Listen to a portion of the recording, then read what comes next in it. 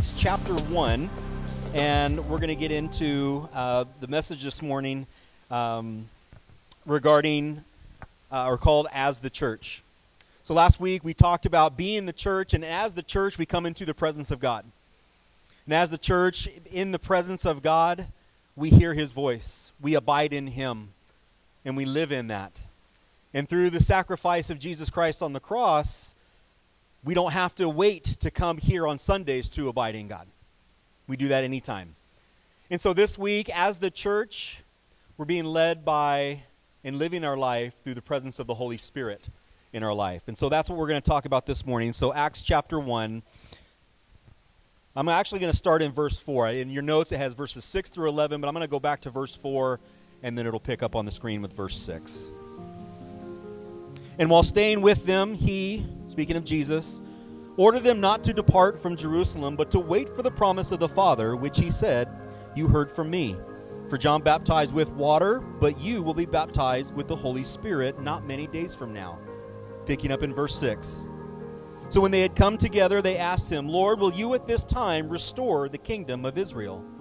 And he said to them, "It is not for you to know times or seasons that the Father has fixed by his own authority. But you will receive power when the Holy Spirit has come upon you. And you will be my witnesses in Jerusalem and in all Judea and Samaria and to the end of the earth." And when he had said these things, as they were looking on, he was lifted up, and a cloud took him out of their sight. And while they were gazing into heaven as he went, behold, two men stood by them in white robes, and said, "Men of Galilee, why do you stand looking into heaven?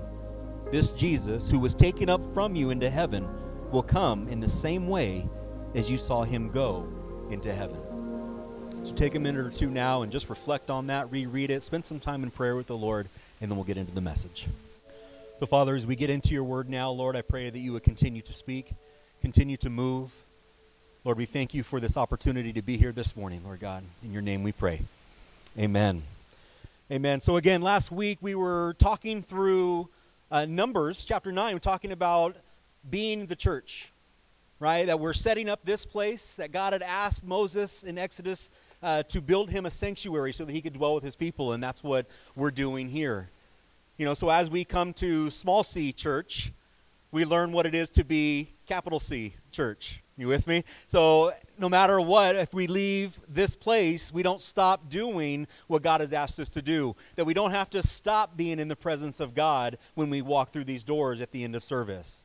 So that all week long, we are seeking to abide in him at all costs, at all times. And as the church now, we are led by the presence of the Holy Spirit. And so as we read in Acts that Jesus had promised his disciples and promises us the Holy Spirit. And so we're going to take a look today at what that means. And so to put this in a little bit of context, to look at that promise that he's given us, we look at John 16, verse 7. And prior to his arrest and crucifixion, Jesus was saying this to his disciples: "Nevertheless, I tell you the truth, it is to your advantage that I go away. For if I do not go away, the Helper," capital H, helper, "will not come to you. But if I go, I will send him to you." So there Jesus making the promise that it is better, amazingly enough, it's hard to us to think through that concept that he told his disciples, it's better that I'm not in your presence. Powerful, isn't it? It says something to the effect of what is really going to come. What is this helper really going to do? And then after, the telling in Luke of what we just read in Acts 1 is also mentioned in Luke chapter 24. And there, similarly, it says, "Thus it was written that the Christ should suffer and on the third day rise from the dead. And that repentance for the forgiveness of sins should be proclaimed in his name to all nations, beginning from Jerusalem. You are witnesses of these things, and behold, I am sending the promise of my Father upon you. But stay in the city until you are clothed with power from on high." And I love the way that's mentioned there. To be clothed with power. If you have a job, does anybody have a job where you have to wear a uniform? No? How about anybody ever played sports? You got to put on the uniform, right? And so what is it about putting on that uniform? Why do we put on a uniform? For uniformity. Because you become, if you're, your team is called the Warriors, you become a warrior. If you're a knight, you become a knight. right? And that's kind of who you become. It becomes your identity, clothing yourself in the logo and the colors and everything about that uniform. And so when we clothe ourselves in the Holy Spirit, that's what we become. That's who we are. And so throughout the ministry of Jesus and Scripture as a whole, the promise of the Holy Spirit is just as vital as any of the other promises that we need to hold on to. So looking back at our Scripture in Acts 1, verses 4 through 7, again, verse 4, it says, "And while staying with them, he ordered them not to depart from Jerusalem, but to wait for the promise of the Father." And so when we look at this portion of Scripture here, what Jesus is telling them to do is says, again, wait. Don't do anything. Don't go anywhere. Just wait. And we'll kind of come back to what we talked about last week in a little bit. But he's saying that this promise is coming. And so as he's speaking to his disciples, their mind might be stirring a little bit. Well, what are you talking about? What promise are you referring to? And so if we go back in Scripture all through the Old Testament, and in a lot of those prophetic books, God had spoke of restoring Israel, about restoring Israel after its captivity with a spirit, or his Spirit. So this is a promise that had been spoken of for hundreds, if not over 1,000 years. And these have been taught to the disciples. So they knew of this promise. They knew that God was going to bring Israel back. And so what they're thinking in their mind is this could be that promise. We see it in Isaiah, we see it in Ezekiel, in Joel, in Zechariah. And I'm going to read the one in Joel, chapter 2, verse 28. And again, the book of Joel was written about anywhere between 500 and 800 years prior to the life of Christ. And in Joel 2:28 it says, "And it shall come to pass afterward that I will pour out my Spirit on all flesh. Your sons and your daughters shall prophesy. Your old men shall dream dreams, and your young men shall see visions." And jumping into Joel chapter 3, verse 1, it says, "For behold, in those days and at that time, when I restore the fortunes of Judah and Jerusalem." So here the disciples might be thinking, okay, the Spirit's going to come to restore what? The kingdom of Israel that they had known and studied for so long. They're thinking it might be the fulfillment of that promise, that political, physical kingdom that Jesus was going to set up. But that's not what he was referring to. But again, they're thinking about something in particular versus what Jesus really wanted them to hear. And I want you to hear the question that the disciples asked Jesus before he goes to heaven. And what is the question that they ask? In verse 6. "So when they had come together, they asked him, 'Lord, will you at this time restore the kingdom of Israel?'" So they're a little more concerned, not so much with what, but when. The timing of when this is going to happen. They're thinking again, time. Is this the time? Is it going to happen now that the kingdom of Israel is restored? And it's interesting to note that Jesus doesn't answer that question. He doesn't answer the question because it's a wrong question. He doesn't answer the question because he wants to bring their focus to what's more important in this conversation. Remember last week in talking about abiding in God, in being the church and coming to church, we abide in him. And remember we talked about the fact that there's no timetable in the presence of God. Right? So when they were wandering in the wilderness and that cloud settled down, it could have settled down for how long? Maybe a night. It could have settled down for a week. It could have settled down for a month. It could have settled down for a year or more. And they had to wait in the presence of God until that cloud lifted and they could move on. So again, we talked about and referred to there's no timetable in the presence of God. And so there's some consistency to the way that Jesus responds to the disciples in this moment. Again, he doesn't not answer the question because it's a wrong question. But he answers in a beautiful way that he's answered the same way in the entirety of his ministry and that we see throughout Scripture. In Matthew chapter 24, verse 36, it says, "But concerning the day and the hour, no one knows, not even the angels of heaven, nor the Son, but the Father only." And if we jump ahead into 1 Thessalonians chapter 5, it says, "Now concerning the times and the seasons, brothers, you have no need to have anything written to you." We're not to be concerned with how long or when, Because we can get caught up in that, can't we? We're so confined by time. We talked about that last week as well. The immediacy of our culture. I want it now, now, now, now, now. If I have to wait, it doesn't sit well with me. I get uncomfortable if I have to wait. And so that's the lesson that we need to pick up right off the bat is we don't need to worry about when. We need to be more concerned with what it is that we do. We need to be more concerned about who we are to be in Christ and what he has asked us to do to follow through with what we had talked about last week as well. And to this lesson is we need to follow and we need to obey. Amen? It doesn't matter how long, doesn't matter how short. We need to follow and we need to obey. And so if we jump into the theme of this morning, if there is any verse that we pull out from Acts chapter 1 and what we read, it's verse 8.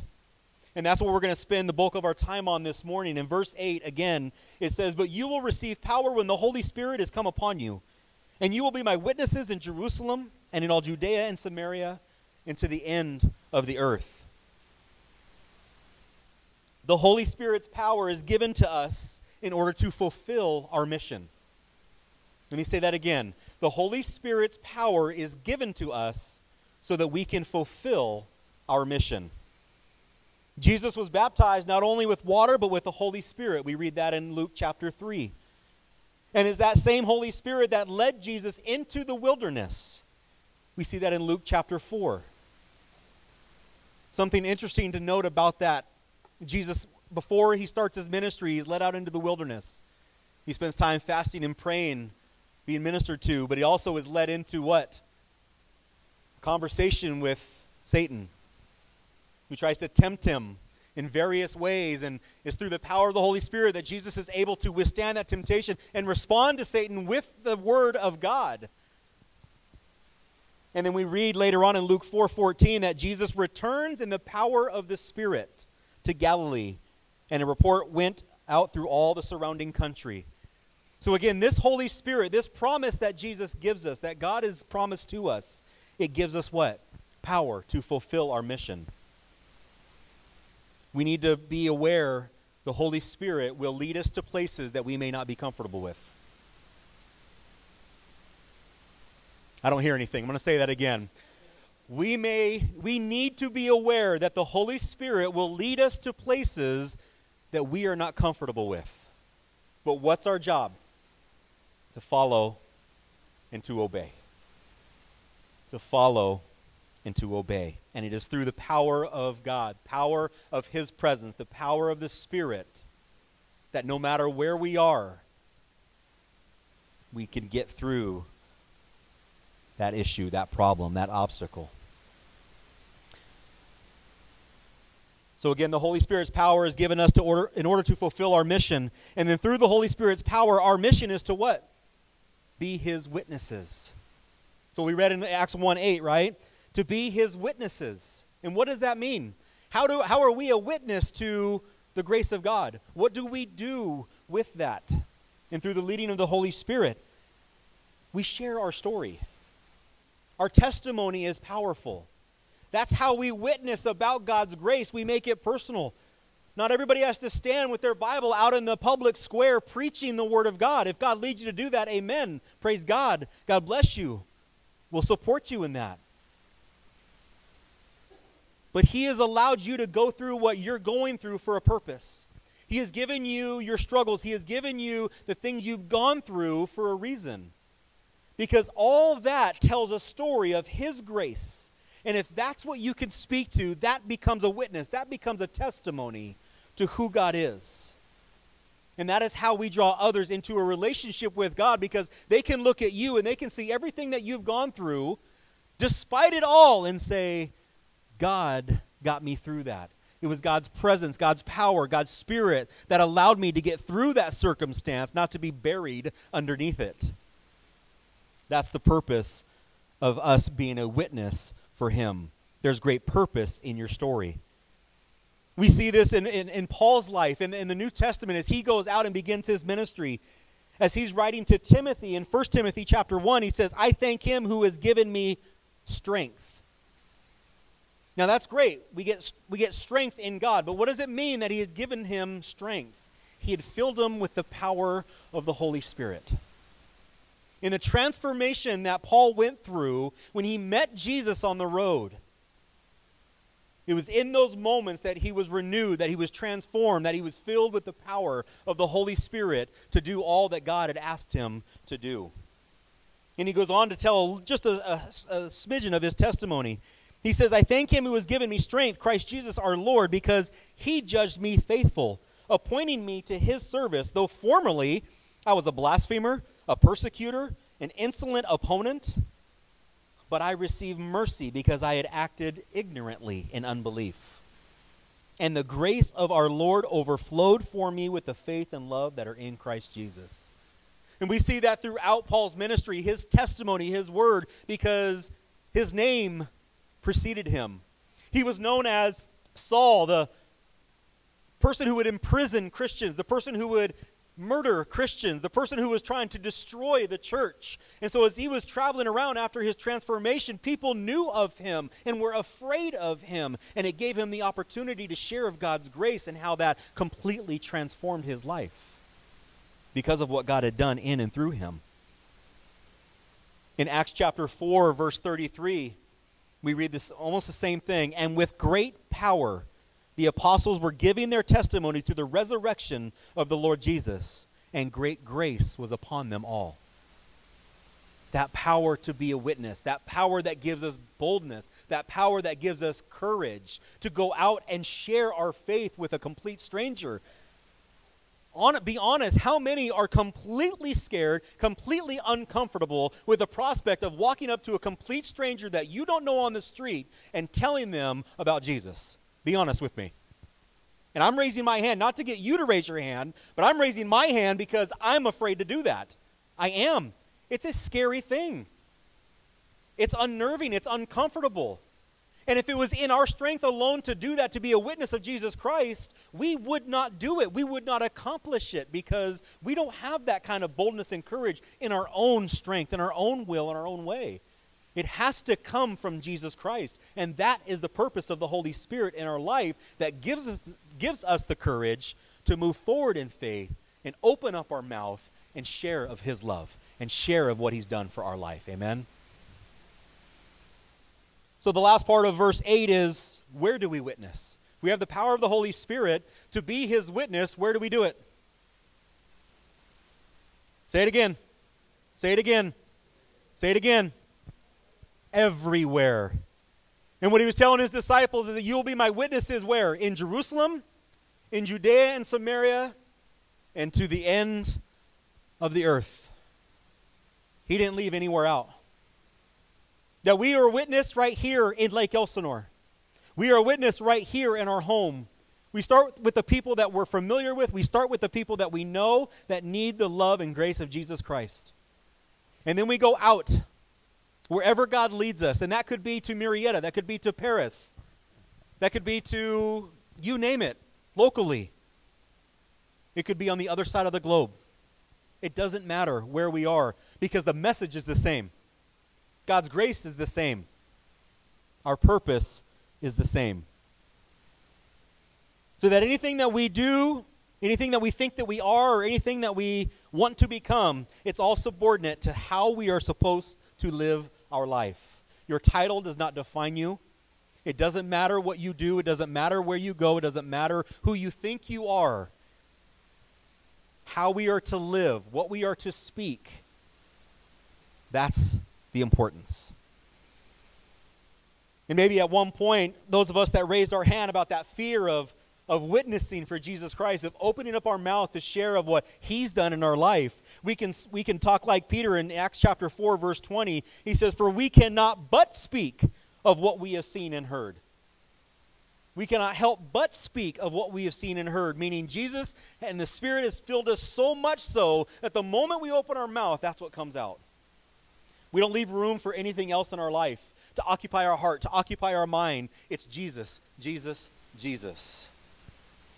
That's what we need to do. You know, I came across this quote and it literally made me sit back. I did. I actually sat back in my chair and it caused me to reflect because I want you to think about what it is that we're trying to do here in Lake Elsinore, in building this church, in ministering to the city. Please listen to these words, and I'll read this as many times as you need me to. But this is Richard N. Longenecker, and this is what he says. The Christian church, according to Acts, is a missionary church that responds obediently to Jesus' commission, acts on Jesus' behalf in the extension of his ministry, focuses its proclamation on the kingdom of God and its witness to Jesus, is guided and empowered by the self-same Spirit that directed and supported Jesus' ministry, and follows a program whose guidelines for outreach have been set by Jesus himself. Did you catch all those nuances of what he's saying? Everything that we do here and out there, any program that we decide to create or event that we have, it all is established on who Jesus is by the power of the Spirit that served Jesus in his ministry, that serves us in our ministry. The Spirit that led Jesus back then is the same Spirit we have now. Everything that we do is filtered in and through the Word of God and the power of Jesus Christ and the Holy Spirit. Nothing else matters. We don't create programs just to have a program. We're going to create programs, we're going to have events and do everything according to the Word of God because that's what we're obedient to, not because we want to appeal to people's emotions or feelings or expectations of what they think the church should be. That doesn't matter to us here. What matters to us is the Word of God, that we're obedient to the Word of God. Everything we do is filtered through the Word of God. That's why we sit and reflect and meditate and spend some time in silence with the Word of God. It's everything to us. That is what this church is built on. So as the church, we are led by the presence of the Holy Spirit. We need to understand a few of the purposes of God's indwelling Spirit in our life. I got 3 quick things I want to share with you. Number 1, the presence of the Holy Spirit in our life keeps us accountable to who we represent as witnesses of the grace of God. I understand we're inclined to sin time to time. I won't have you raise your hand because every hand would go up. I already know that. We are easily tempted to do what the world says is pleasing, that which does not coincide with the Word of God. It's what we're inclined to do. It's our sinful nature. So it's the Holy Spirit in us that keeps us accountable to the obedience of God's Word. Galatians 5:25. Please write this verse down. Galatians 5:25. It says this, if we live by the Spirit, let us also keep in step with the Spirit. And I love that because there's action in that verse. If we live by the Spirit, which is action, then let us also keep in step with the Spirit. So as we go, as we do what God calls us to do, we need to keep in step with the Holy Spirit. In the verse that we're all very, very familiar with in Scripture that we learn in children's ministry and create crafts with and do color pages with, it's the fruit of the Spirit, right? We could name them all right now. Love, joy, peace, patience, kindness, and on and on and on, right? And not to demean the fruit of the Spirit, it's very important, but that's exactly what we're getting at. That is the character. Clothing ourselves in the Holy Spirit is that we live out love, joy, peace, patience, kindness, goodness, gentleness, and the one we all really don't like to mention, self-control. Self-control. That's how we're to live at all times. And if we are not living out those characteristics of holy living, and that is when we are out of step with the Holy Spirit. And so when we're living a life in Christ and we're out of step and we're not living out those qualities of the Holy Spirit, that fruit, those deeds, those actions in love, joy, peace, and so on, then we're out of step. And it's the Holy Spirit that keeps us accountable to that and brings us right back to Scripture. That's keeping in step. The Holy Spirit keeps us accountable. Number 2, the presence of the Holy Spirit in our life frees us from the weight of the law. It sets us free. Does this mean you don't need to obey the law? Please say no. Yes, you have to obey the law. It just means that we don't need to worry about keeping the law in order to work our way to salvation. Understand? Isn't there freedom in that? To not have to worry about all these different laws that I have to keep to make myself a better person in order to work my way to salvation? Jesus said, no. You're not saved by works. You're saved by grace through faith not of works, so that we don't boast. So suppose I had kept every single law in Lake Elsinore for 20 years. Solid resident of Lake Elsinore. Kept every single law that Lake Elsinore has on the books. Never broke a single one. And I sit back and I'm waiting for the mayor and the city council members and law enforcement officials to come to my door, knock on my door, because they have certificates and they have plaques and they have a trophy to thank me for my good service for not ever breaking a law, a single law in Lake Elsinore. Is that going to happen? No, because you're not praised for keeping the law. But the moment I run through a stop sign, the moment I steal something, the singular moment I break a law, I'm convicted. 1, keeping the law doesn't get you anything. The law exists to reveal our sin. And living in step with the Holy Spirit's presence in our life frees us from the weight of having to worry about keeping the law to make us better people. We don't have to worry about that. Romans chapter 8, verses 10 through 11 says, "But if Christ is in you, although the body is dead because of sin, the Spirit is life because of righteousness. If the Spirit of him who raised Jesus from the dead dwells in you, he who raised Christ Jesus from the dead will also give life to your mortal bodies through the Spirit who dwells in you." So this body, this structure, dead. For the wages of sin is death. But the Spirit, indwelling Spirit in our life, frees us and makes us alive to pursue righteousness, to pursue Christ. And I love this verse. I always applied this to my history classes as I was a U.S. history teacher. 2 Corinthians 3:17. "Now the Lord is the Spirit, and when the Spirit of the Lord is, there is freedom." And say that again. "Now the Lord is the Spirit, and where the Spirit of the Lord is, there is freedom." So the indwelling Holy Spirit in our life, that means we are free.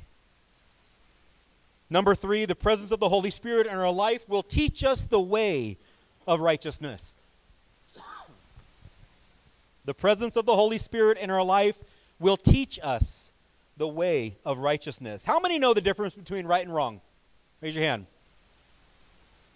Liars. Because if you knew the difference between right and wrong, you would be perfect. But we fail. We mess up. I caught you, didn't I? That was good.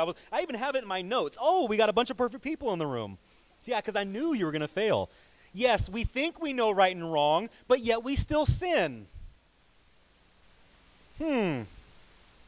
So we need the Holy Spirit in our life to teach us. And that's exactly what Scripture says is one of the purposes of God's indwelling Spirit in our life. Luke 12:12 says, "For the Holy Spirit will teach you in that very hour what you ought to say." There are times when we feel the weight of the world to know the entire Bible. We talked about that earlier. Because we need to defend our faith, but 1,600 pages of words and information is tough to memorize and live out. So yeah, you may not memorize the entirety of this book, but the Holy Spirit exists to teach us what it is that we are to say. Now, I was spending some time with a gentleman this past week, and he'd asked me to come over and just spend some time talking with him because he was struggling and just going through a lot of things. And I had no clue what I was walking into. I really didn't. I didn't know him. The meeting was set up through a friend of ours. And I had no clue what he was going to say, had no clue what to expect, no clue what he was wanting to talk about. But I just, on my way to meet him, I just had to spend time in prayer and say, "Jesus, by your Spirit, please grant me the wisdom and everything that I'm going to need to be able to speak life into this man, because I don't know what it is." So not being prepared is a scary situation. But yet through the entirety of the conversation that we had for about an hour and a half, the Holy Spirit was there just giving me scripture after scripture after scripture to apply to everything that he was struggling with. And it's not because I had those on a card ready for him, but because I trusted that the Holy Spirit inside of me was going to teach me and tell me what it is that I needed to know to speak life into this man and help him in his time of need. That's what the Holy Spirit does. He teaches us. We need to listen to that voice. So again, the Holy Spirit's presence in our life keeps us accountable The Holy Spirit's presence in our life frees us from the weight of the law. And the Holy Spirit's presence in our life will teach us what it is that we need to know, or what it is that we need to say, or dare I say, when it's appropriate to not say anything at all. We need that discernment as well, don't we? But we live in the presence of the Holy Spirit, and we need to abide in that. Anthony, why don't you guys come on back up as we finish out. And I'm going to read verses 9 through 11 of Acts 1 just as we conclude this morning. In verse 9 it says, "And when he had said these things, as they were looking on, he was lifted up, and a cloud took him out of their sight. And while they were gazing into heaven as he went, behold, two men stood by them in white robes, and said, 'Men of Galilee, why do you stand looking into heaven? This Jesus who was taken up from you into heaven will come in the same way as you saw him go into heaven.'" There's another beautiful promise of what we get to expect. Ladies and gentlemen, if you haven't been told before, Jesus is coming back. Jesus is coming back. But do we sit and just stare and wait? No, that's exactly what we're being told. Don't just sit and stare. He's coming back. So get to work. Is what I believe these angels were speaking to the disciples. He said, don't just sit here and stare into the heavens. He's coming back. He's given you a commission. Go therefore and make disciples of all nations, baptizing them in the name of the Father, the Son, and the Holy Spirit. And that promise of Jesus that I love throughout Scripture is, "And I will be with you. And I will be with you wherever you go." Why? Because of his presence in our life. The indwelling Holy Spirit in our life is with us wherever we go. But it said Jesus is coming back the same way as he left. And that made me pause for just a second to go, okay, what does that mean? Does it just mean that he's coming back and we don't know how or why or where? No, but that's the beautiful thing. And I love, if you guys know Pastor David Guzik, I think it was, or Guzik, Calvary Chapel, he said this: Jesus left physically and he will come back in the same manner. He left visibly and will so come in like manner. He left from the Mount of Olives and will so come in like manner. We read that in the book of Zechariah, that Jesus will descend again physically unto the Mount of Olives. He left in the presence of his disciples and will so come in like manner. He left blessing his church and will so come in like manner. Jesus is coming back. And as these angels spoke to his disciples, he's coming back in the same way that he left. So they were given the charge to go and be his witnesses and make disciples, and the same applies to us today. So as the church, we are led by the presence of the Holy Spirit, who keeps us accountable, causes us to walk in freedom, and teaches us so we can be a witness to God's amazing grace and give hope to those who need him. Amen. Amen. Let's pray. Father, we thank you so much for your word. We thank you for what it says to us, its truth, its power. Lord Jesus, we are eternally grateful for the presence of your Spirit in our life. Thank you, Father, for the promise that you'll never leave us or forsake us, that you'll be with us wherever we go, and may we rest in that, Jesus. But we also pray, Lord God, that if we need more boldness and courage this morning to be able to speak up, to open up our mouth and share and be your witness here in this city, in our place of work, for our family, wherever it is that we go, Lord God, may we, like Peter, that I can't help but speak of your good grace and your love and your hope, to truly be your witness wherever we are. Thank you, Father, for this morning. I pray, Lord God, it will continue to just envelop each and every one of us, that even as we leave this place, we continue to walk in your presence, that we abide in you, and that we allow ourselves to be led by your indwelling Spirit in our life. In Jesus' name we pray. Amen.